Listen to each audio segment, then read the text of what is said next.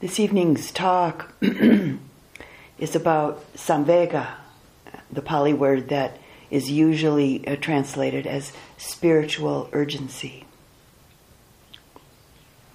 And beginning with a few questions. Why do we practice? Why do you practice?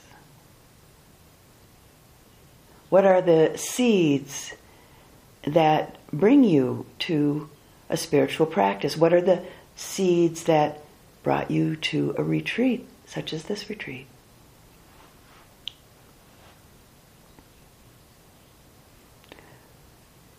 So,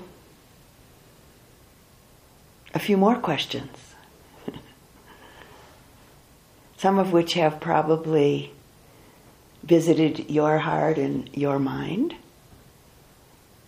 Questions that in fact humans have felt and asked forever, regardless of culture, regardless of history. These murmurings of the heart, we could say. The deep questionings, the deep yearnings that have been going on in us as long as there have been human beings.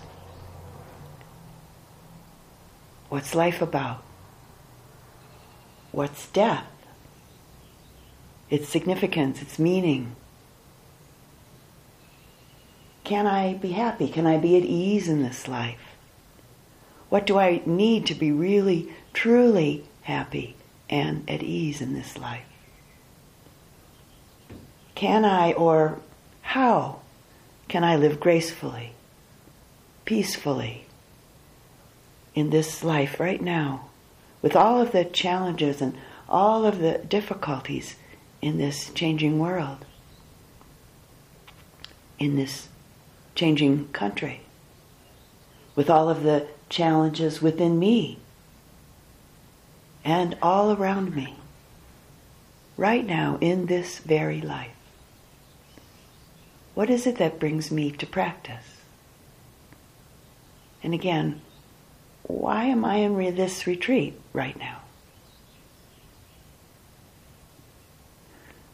Our practice isn't about getting caught up or about mulling or stewing over these questions or these types of questions, but rather these questions can be taken as a motivating force and can be taken in as an inspiration towards connecting to and dropping more and more deeply into our practice. So this evening's talk, as I've mentioned, is about an urgency to awaken. And as I've already mentioned, the Pali word for this is Samvega, which is most often translated as spiritual urgency. But actually, it's a term that's kind of difficult to render into English because it includes quite a number of different mind states. In the classical texts, the force or the energy, we could say, of Samvega is spoken about as one being moved or stirred to a sense of urgency to practice. And then the classical texts go on to say that Samvega is also about one being moved to a sense of urgency within practice itself, by what should move one, followed by the systematic effort of one so moved. So, Samvega is the urgency to practice, and the urgency for many people who practice to awaken. And I think it's important to note at this point that spiritual urgency, or Samvega, is an energy that's not really at all fraught with any kind of tense or frantic or obsessive quality. But rather it's a quality of mind, a quality of heart that very often comes out of some degree of understanding the natural laws understanding the way of things, some degree of understanding how it is. So I'd like to take a look at this for a few moments.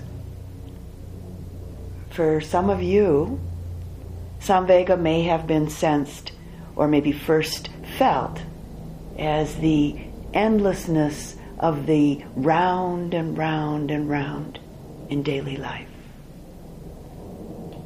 Others of you may have felt a certain urgency through some degree of the perception of change, the perception of impermanence, anicca. In sensing and in seeing and knowing the mental and physical phenomena continuously arising and passing away, continuously arising and disappearing in its gross and maybe also in some of its more subtle manifestations, and the attendant unsatisfactoriness of things because of this. Also, the death of someone close to us in our life can certainly move us towards an urgency to practice and an urgency to awaken. And for some of you, this sense of urgency may be experienced through feeling the enormity or maybe even the subtleties of the physical and mental hardships and challenges in life. The suffering in life from this perspective. In general, in the big picture, or maybe much more specifically, through the various permutations of the hardships and challenges that you face in your own life. For some of us, the urgency to practice and the urgency to awaken comes from what might be a long, accustomed, or possibly a new sight in relationship to the mental pain felt in observing or directly experiencing bias or prejudice, judgment, in relationship to race, culture, economic circumstances, gender, age, or sexual preference.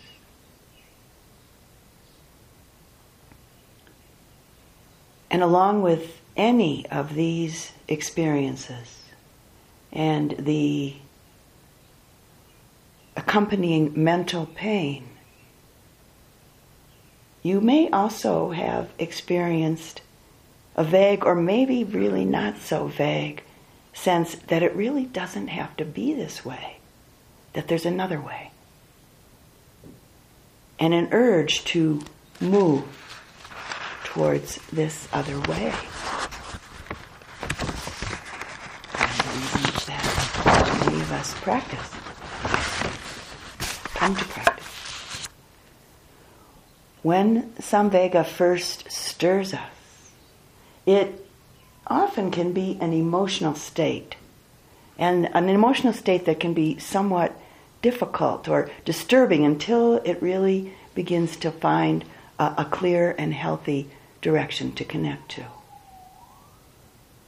One of the wonderful attributes of this stirring energy of Samvega is that it itself has the power to move us in a clear and healthy way towards finding a wholesome direction to connect to. An important point to recognize and really to acknowledge is that continuing all along the way of our practice. Samvega is an essential and motivating energy of successful practice through all the years of our practice. From my own experience, I would describe Samvega as an experience of being stirred and inspired to a sense of spiritual urgency by phenomena that goes on within my own body-mind process and by phenomena that goes on in the world around me. Happenings that I may be directly involved with in some way or another, or happenings that I'm just simply an observer of, such as the great misunderstandings and confusions that are currently occurring in this world, and the often jarring and violent reactions that are perpetuated from all sides because of this misunderstanding and confusion.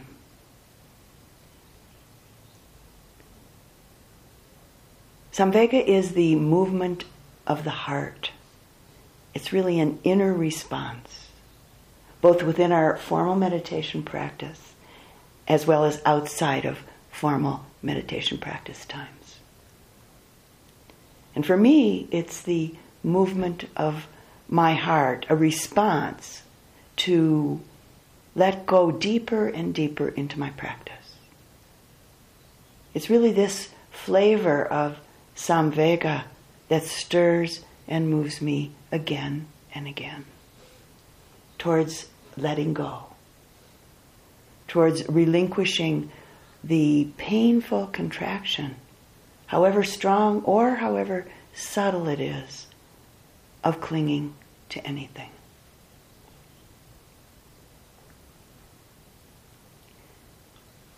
When Samvega is present, it sometimes is experienced as an ardency, an inspired heart, an inspired mind, a passion for spiritual practice, we could say, and something that I'm sure at least some of you or maybe all of you have felt at times. And at least in part, maybe what brought you here to this retreat. As a Dhamma teacher, your ardency and your sincerity in and with your practice moves and inspires me. And I think it's safe to say that this is really true for all of the people that I've had the honor to teach with. This is really one of the wonderful aspects of all of us being here together right now. Yogis and teachers. It's one of the wonderful aspects of living in a practice community such as this, even if it's just for a very short time. We move and we inspire each other to deeper and deeper levels of practice.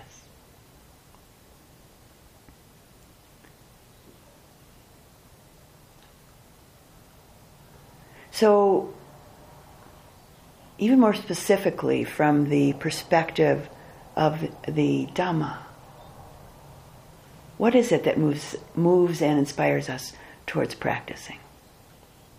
And what along the way of our practice keeps urging us and keeps moving us towards sustaining and deepening our practice?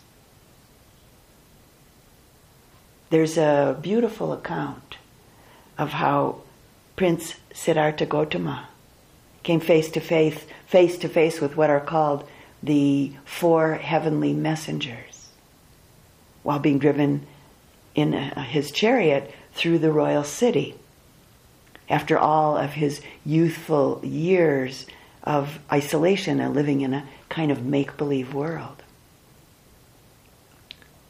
And this is the account of his seeing old age, sickness, death, and a person dedicated to understanding the truth. A person dedicated to awakening. And maybe this story is more than just symbolic or more than a metaphorical story.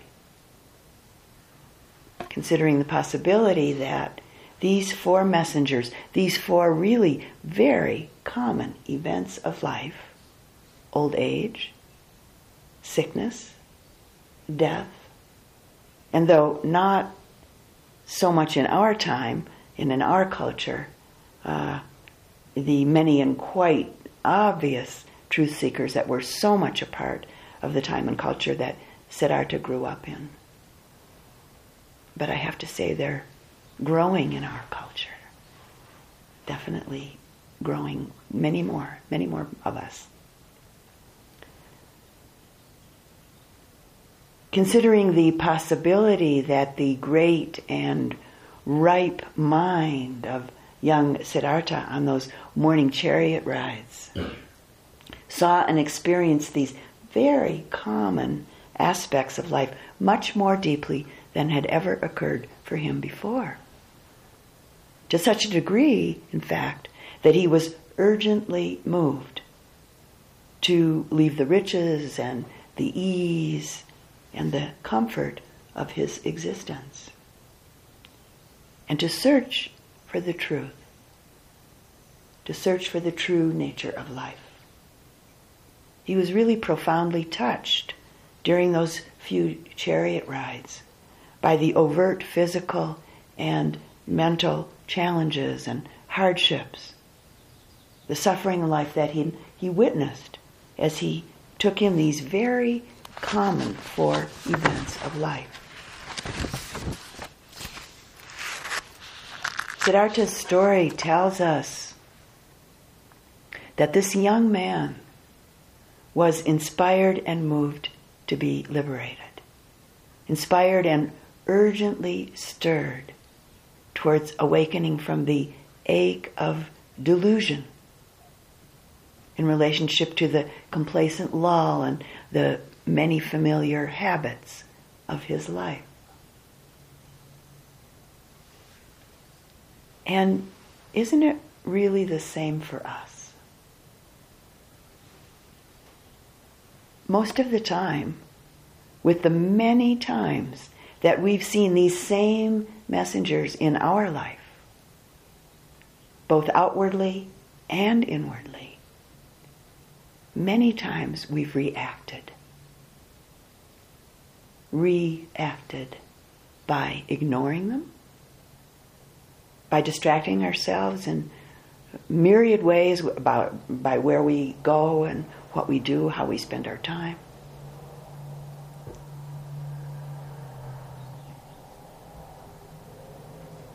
So, for instance, all of the various ways that we react by what we do to the various aspects of our aging body. Just consider your own reaction and what you do to the various aspects, however young or old you are, of your aging body.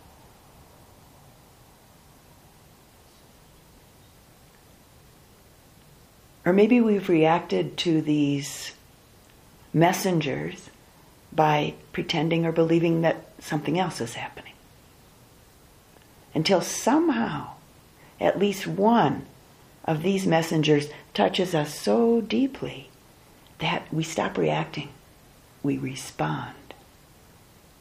And we respond, in fact, in a similar way as did Siddhartha, by being moved and inspired to seek a path of truth, seek a path of wisdom. We're somehow stirred at some point to walk a different path than by constantly feeling overrun with maybe sadness, anguish, or fear, or being contracted with emotional states of attachment, or anger, or confusion in relationship to the natural occurrences of life.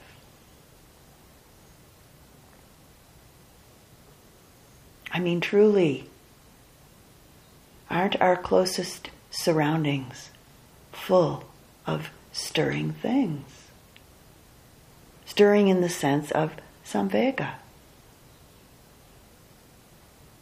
If we generally don't perceive them as such, isn't it really because of our habits? The habits that in fact render our vision dull, render our heart to some degree insensitive or reactive.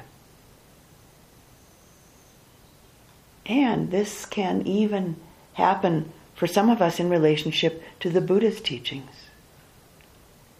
We certainly may have encountered times of very powerful intellectual and emotional or spiritual stimulation in relationship to the teachings and the practices. But at times even this impetus can lose its freshness, lose its impelling force. And maybe some of you have experienced this.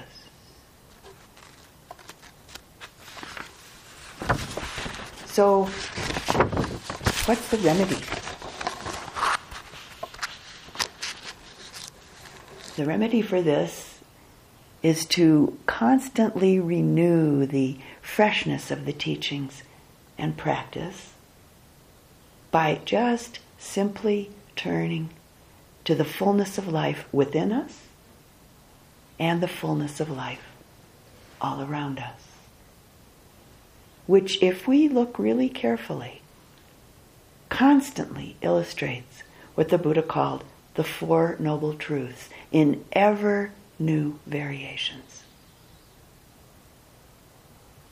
Illustrating the first truth of what suffering is, what it really is, which, very simply put, is the lack of any thoroughly sustaining, deep satisfaction in relationship to our expectations and the natural unfolding regarding the round and round and round of daily life.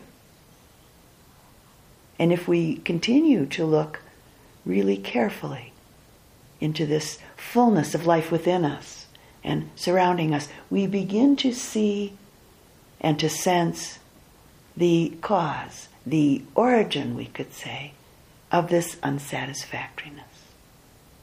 This, what is often called, translated as suffering, dukkha. This is the second of the Four Noble Truths. Again, put very simply, it's essentially the clinging relationship to what can't be clung to. And then the third noble truth. The truth that in fact there is a potential end to this suffering.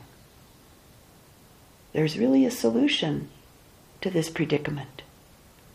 The solution being, simply said, not so easy in practice, to not cling. It's that simple. Not cling. But rather to just see things utterly, clearly, and simply be with them, just as they are. And then act or respond, we could say, to life from this place as life unfolds, this place of not clinging. And the fourth truth, the fourth noble truth, being the way of putting the solution into effect via the path of practice that was offered by the Buddha. That each one of you are engaged in walking along at your own pace, right here, right now, in this very life, in this very retreat. And as some of you, I'm sure, have experienced, and sometimes maybe quite unexpectedly, a degree of understanding of one or more of these truths can show up, just kind of seemingly show up. For instance, with what might be a fresh seeing, sensing and seeing of our habitual reactions of fear, anger, grief, yearning or clinging, and the self-identification, often very strong self-identification that's embedded in each of these habitual reactive patterns.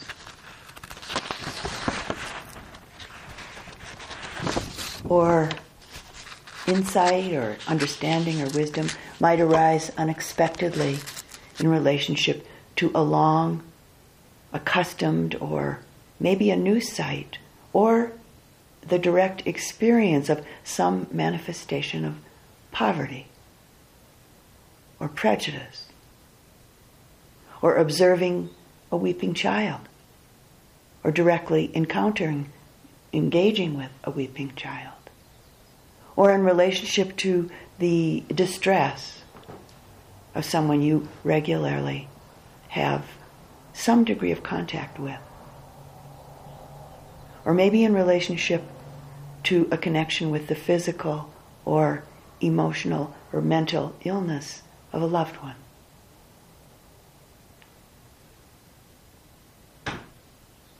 Or, of course, myriad other flavors of our human experience. With any of these experiences, any of them, having the power to startle us, meaning to promote a reflective response, and to stir up a sense of urgency in our response to really sincerely and deeply practice this path that leads to the cessation of suffering. Through sensing, seeing our own experiences of body and mind very directly, clearly, and more subtly, we might be stirred and moved by seeing and knowing the changing, impermanent, ephemeral, selfless, and impersonal nature of things. Something that is, of course, very available for each of us all the time, at any moment. So, for instance, a moment of, or maybe successive moments of directly and deeply experiencing and knowing the constantly changing nature of bodily sensations, mental states, or a moment knowing, intuitively knowing, it's all impersonal. It's all anatta, the Pali word for not so. Mental and physical phenomena just absolutely and naturally, very naturally arising, changing, and passing according to myriad interconnected conditions. It's the way of things. With these moments of sensing, seeing, and knowing, we're often urgently stirred and inspired to go deeper in our already chosen path. Go deeper towards the end of suffering. Or, depending on circumstances, our own circumstances in life and the circumstances of our practice, we may be really urgently stirred to recommit to our practice. Samvega asks us, we could say, to step out of our everyday, ordinary, conditioned habits, to step out of our conditioned inertia.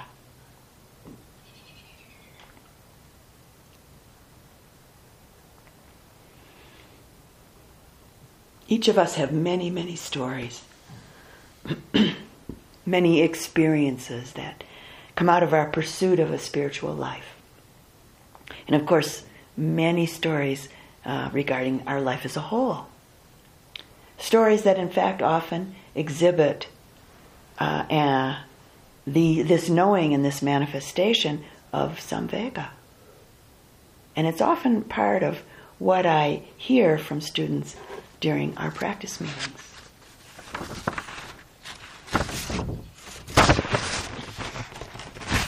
There are quite a number of wonderful stories and dialogues in the suttas telling of the Buddha's disciples being stirred up towards practicing with a more vital spiritual energy and urgency. And this stirring either being done by the Buddha himself, or the stirring being done by one of the enlightened disciples, the arahants, or one of the practicing devas.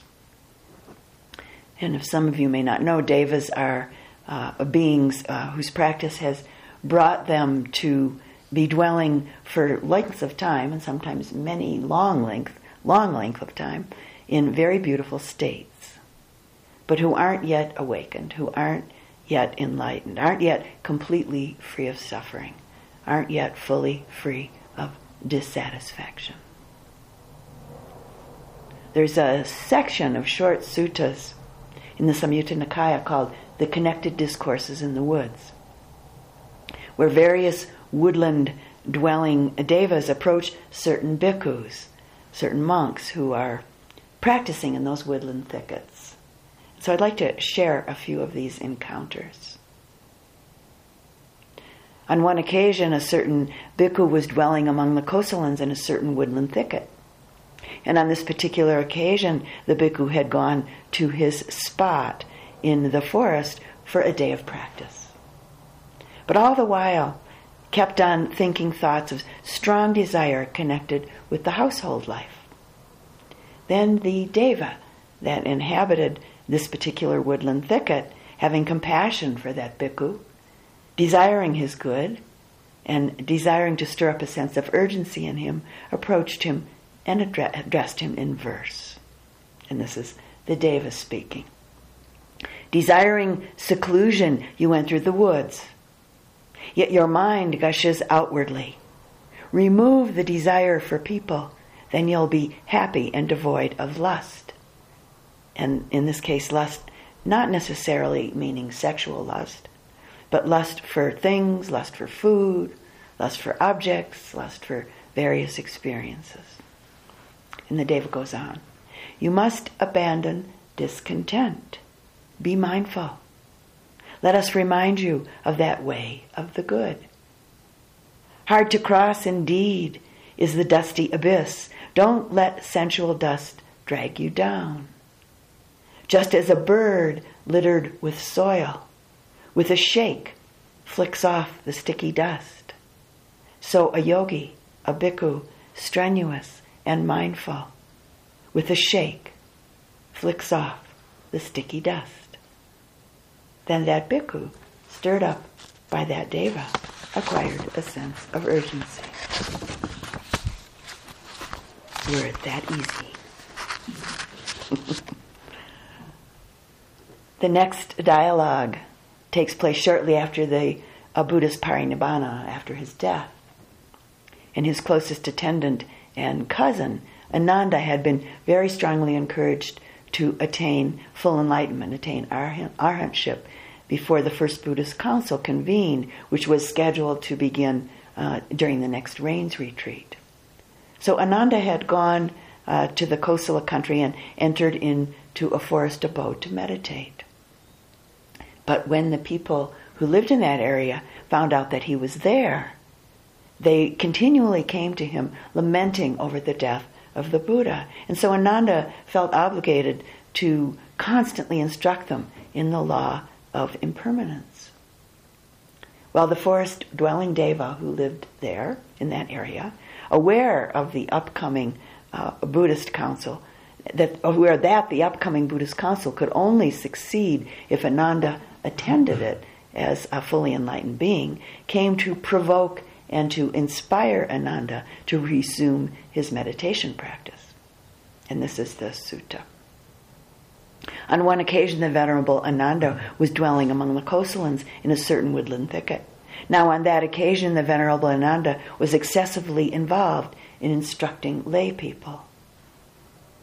Then the deva that inhabited that woodland thicket, having compassion for the Venerable Ananda, desiring his good, desiring to stir up a sense of urgency in him, approached him and addressed him in verse. And this is the deva speaking to Ananda. Having entered the thicket at the foot of a tree, having placed nibbana in your heart, meditate, Gotama. Now, because Ananda was the Buddha's cousin, he had the same family name of Gotama. So the Deva says, meditate, Gotama, and don't be negligent. What will all this hullabaloo do for you? Then the Venerable Ananda, stirred up by that Deva, acquired a sense of urgency. Well, I picked this particular dialogue because though we're not in the same position as Ananda was, we're certainly often caught up and quite seduced by the seeming necessity for us to engage in the hullabaloo of various circumstances, both externally and internally, and neglect or maybe even lose our practice and instead go for these things, go for the hullabaloo. To me, this little verse really beautifully and very clearly points out the importance of keeping our priorities straight and clear. Not, of course, to neglect what needs to be attended to, but to know when we're seduced unnecessarily and maybe even inappropriately into the hullabaloo. I've come to appreciate that word, hullabaloo. So another verse.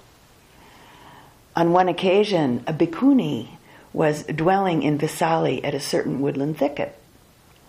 Now on that occasion, an all-night party was being held in Visali. Then that bhikkhuni, lamenting as she heard the clamor of instruments and gongs and music coming from Visali, recited this verse. We dwell in the forest, all alone, like a log rejected in the woods. On such a splendid night as this, who is there worse off than us? So pitiful. Then the Deva that inhabited that woodland thicket, having compassion for that bhikkhuni, desiring her good, desiring to stir up a sense of urgency in her, approached her and addressed her in this verse. As you dwell in the forest all alone, like a log rejected in the woods, many are those who yearn for your state, a forest dweller subsisting on alms food, with few wishes, content. Many are those who envy you, as hell beings envy those in heaven realms. Then that bhikkhuni, stirred up by that Deva, acquired a sense of urgency.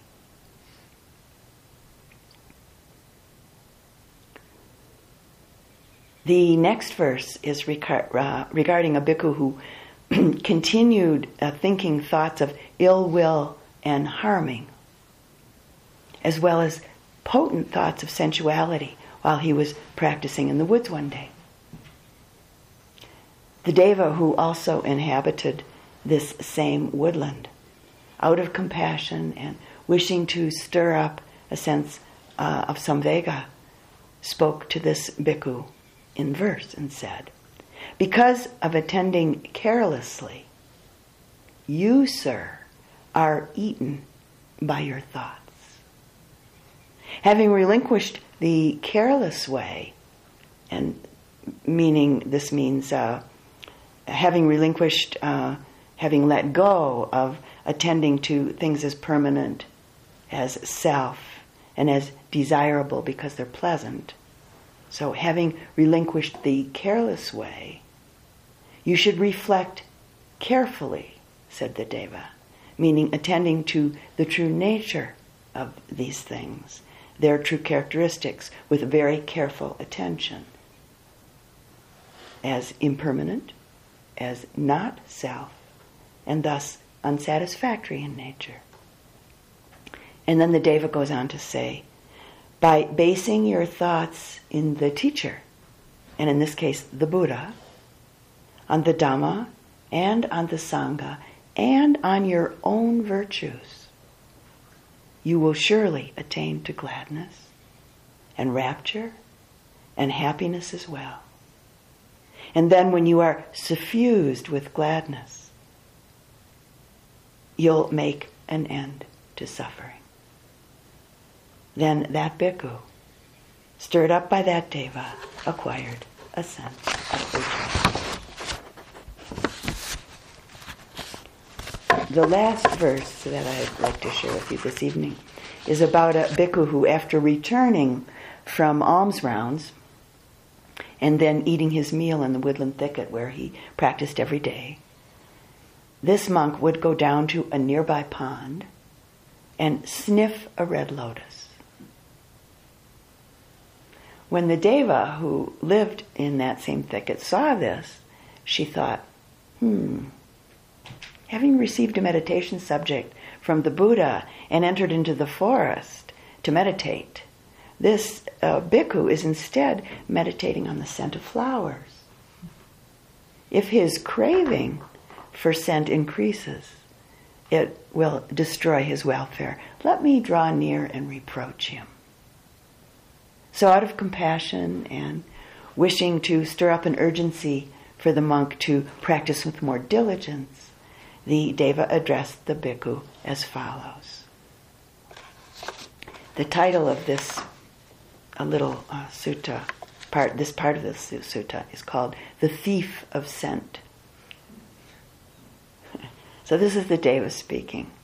When you sniff this lotus flower, an item that has not been given, this is one factor of theft. You, dear sir, are a thief of scent. And the bhikkhu responds, I do not take, I do not damage. I sniff the lotus from afar. So for what reason do you say that I am a thief of scent? One who digs up the lotus stalks, one who damages the flowers, one of such rough behavior, why is this one not spoken to? And the deva responds, when a person is rough and fierce, badly soiled like a nursing cloth, I have nothing to say to that one. But it is to you that I ought to speak. For a person without blemish, always in quest of purity, even a mere hair's tip of evil appears as big as a cloud. And then the bhikkhu responds, surely, Spirit, you understand me, and you have compassion for me. Please, O Spirit, speak to me again whenever you see such a deed. And then the deva responds, when I first read this last response, I was really surprised. We don't live with your support, nor are we your hired servant. You, bhikkhu, should know for yourself the way to a good destination. Then that bhikkhu, stirred up by that deva, acquired a sense of urgency.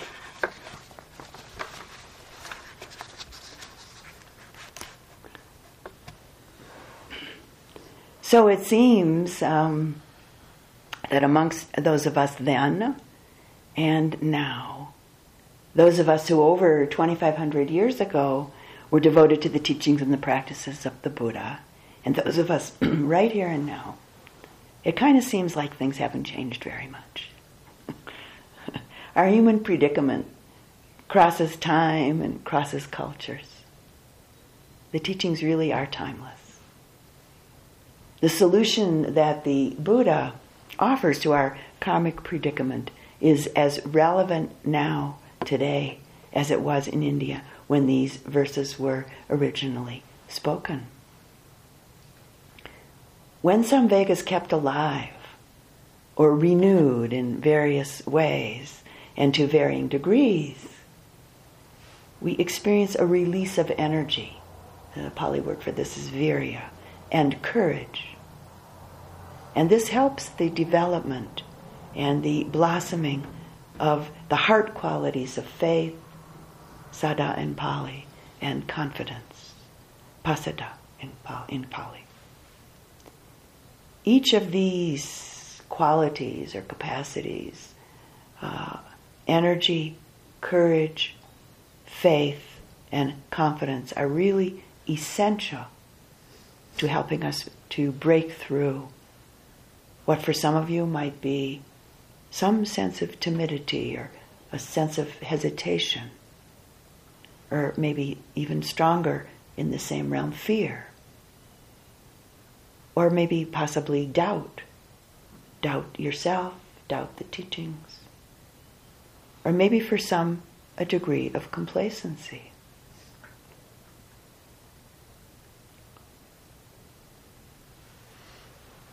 The Buddha countless times and in countless ways exhorted his followers to arouse Samvega.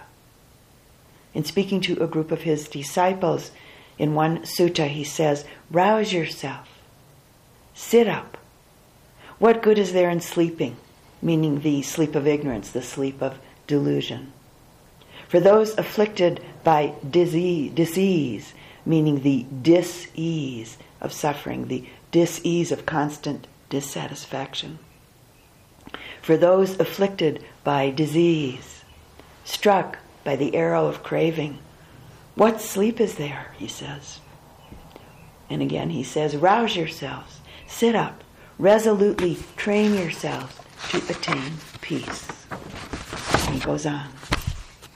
Go beyond this clinging to the pleasures of the 6 sense doors, to which humans and most devas are attached, and which they seek. Do not waste your opportunity. When the opportunity has passed, they sorrow when consigned to the realms of suffering, confusion, and anguish.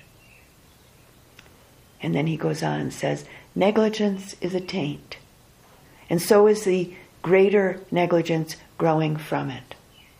By earnestness and understanding, withdraw the arrow.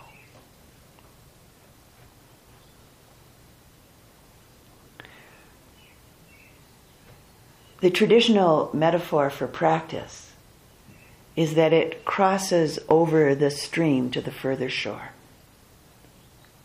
The Buddhist attitude towards life is about, we could say, keeping one foot out of the mainstream and on the ground of a sense of spiritual urgency, on the ground of Samvega.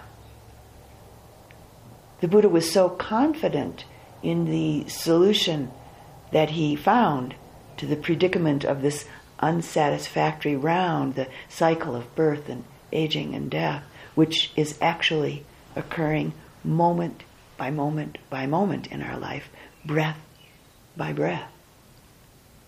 That not only does he ask us to not close our eyes to this reality, we're asked to also engage in a moment-to-moment observation of this cycle, and to be completely honest with ourselves in the process.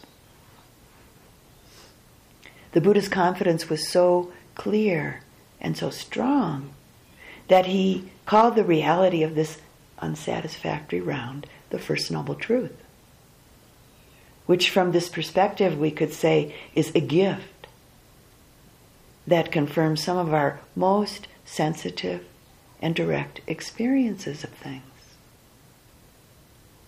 And then from this gift of the First Noble Truth, the Buddha asks us to become even more sensitive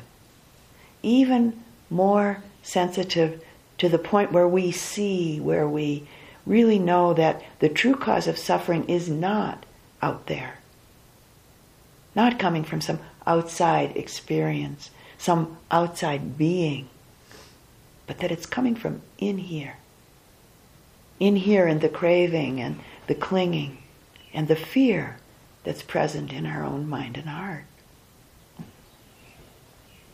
And then the Buddha, in his great confidence, coming directly from his own experience and often using himself as an example, confirms that there's an end to this suffering, that there's a very available release from the cycle.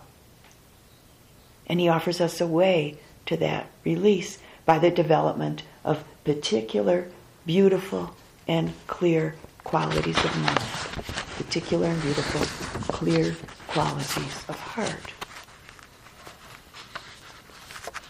Moral, ethical responsibility, sila, concentration, mindfulness, clear comprehension, energy, courage, joy, happiness, tranquility, equanimity, loving kindness, compassion, faith, and confidence. All of these qualities, all of these capacities really sprouting out of the original energy of spiritual urgency that led us at one point to look for a solution to our predicament. So our predicament has a very practical solution. A solution that's in fact within the power of every human being. And a solution that many of you here have faith in, and or are beginning to have a growing faith in. Possibly in part through reading and studying many of the stories and teachings, and the enormous breadth of the Buddha's discourses. But really, most importantly, that you've come to know through your own direct experience, through your own practice. So the Buddhist attitude towards life both cultivates Samvega and is also the solution or the path that develops out of a sense of spiritual urgency. As our faith in the solution to our predicament develops and deepens, for many of us, it, in a sense, is what gives us the energy to live.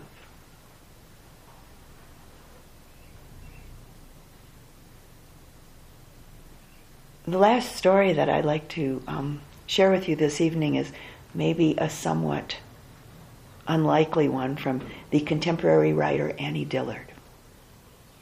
Some of you have heard this from me before. It's a wonderful story. And I found it to be very inspiring. And it invoked in me quite a spiritual urgency the first time that I read it. And every time I tell it, that happens again. It moves me every time. So these are a few excerpts from a chapter called Living Like Weasels from Annie Dillard's book, Teaching a Stone to Talk.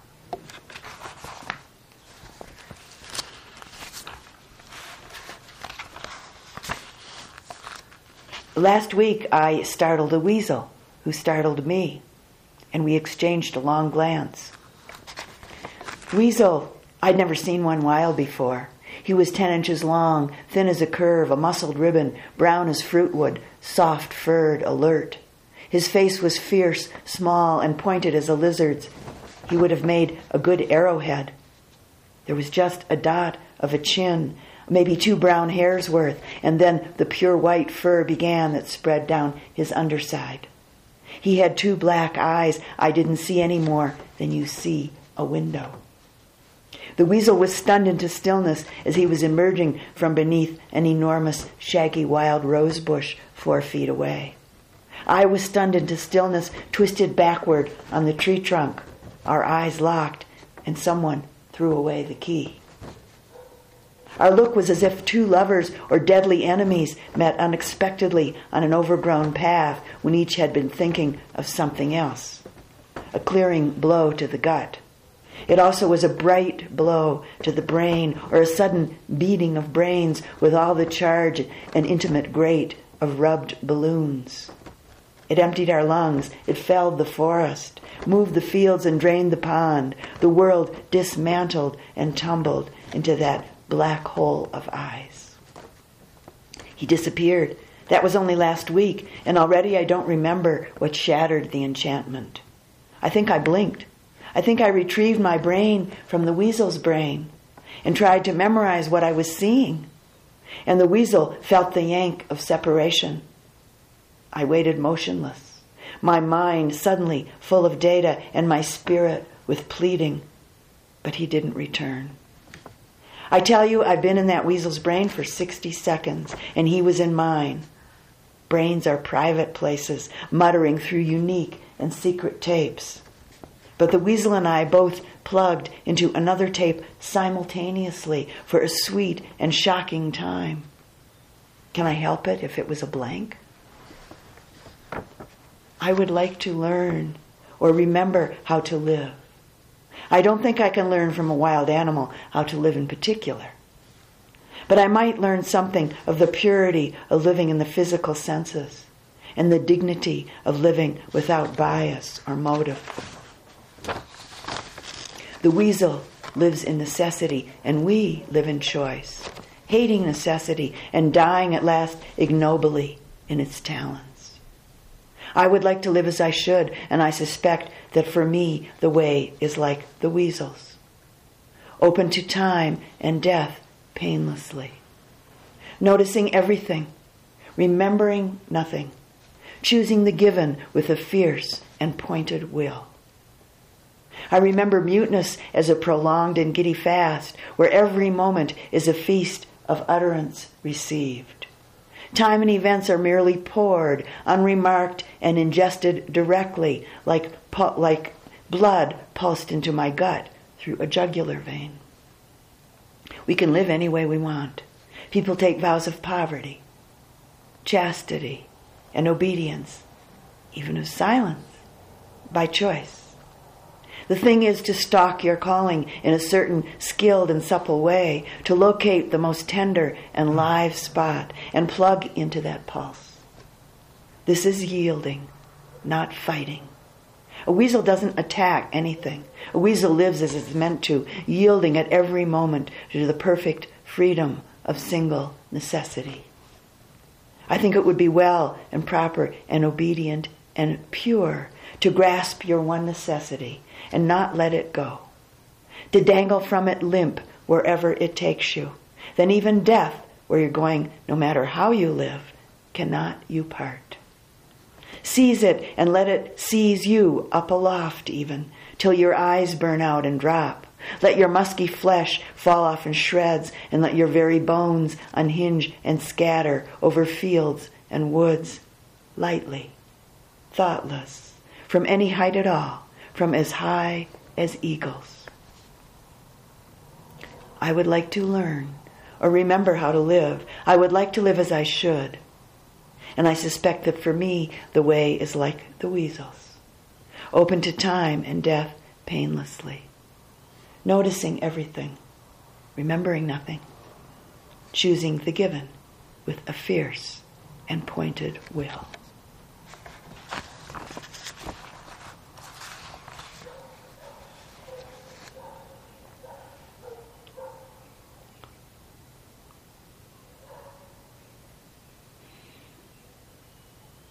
In light of Samvega, it feels appropriate to share some of the Buddha's last words just before his death.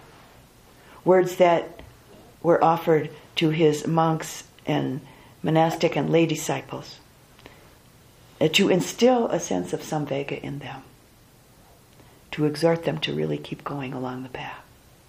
And this particular quote is from a somewhat expanded version of these words that comes from the Tibetan translation of the Parinibbana Sutta that I found to be quite inspiring.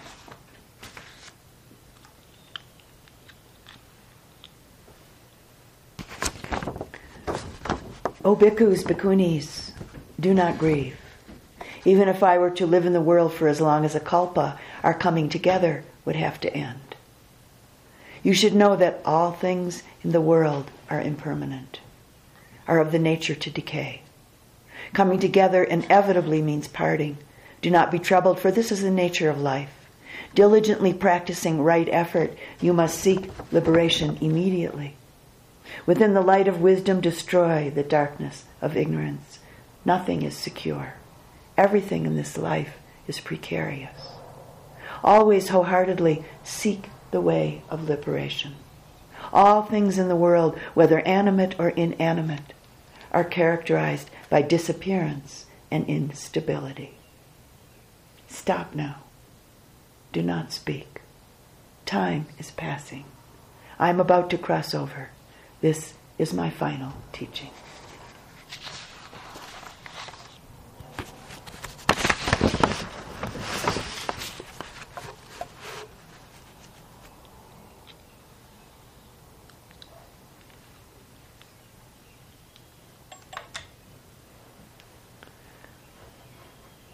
And in closing this evening's talk, we come right back around to our opening questions. As Mary Oliver, in her own unique way, poses them in her poem called The Summer Day. Who made the world? Who made the swan and the black bear? Who made the grasshoppers? This grasshopper, I mean, the one who has flung herself out of the grass, the one who is eating sugar out of my hand, who is moving her jaws back and forth instead of up and down, who is gazing around with her enormous and complicated eyes. Now she lifts her pale forearms and thoroughly washes her face.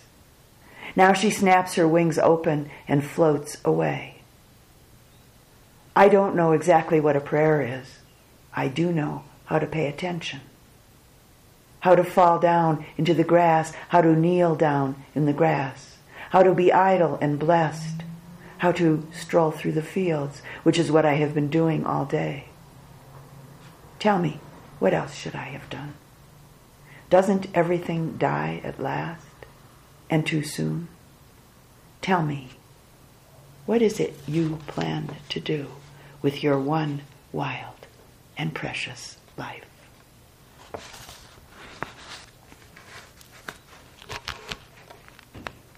And let's sit quietly for just a moment.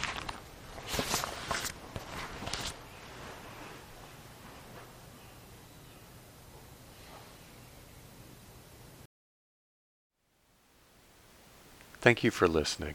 To learn how you can support the teachers and Dharma Seed, please visit dharmaseed.org/donate.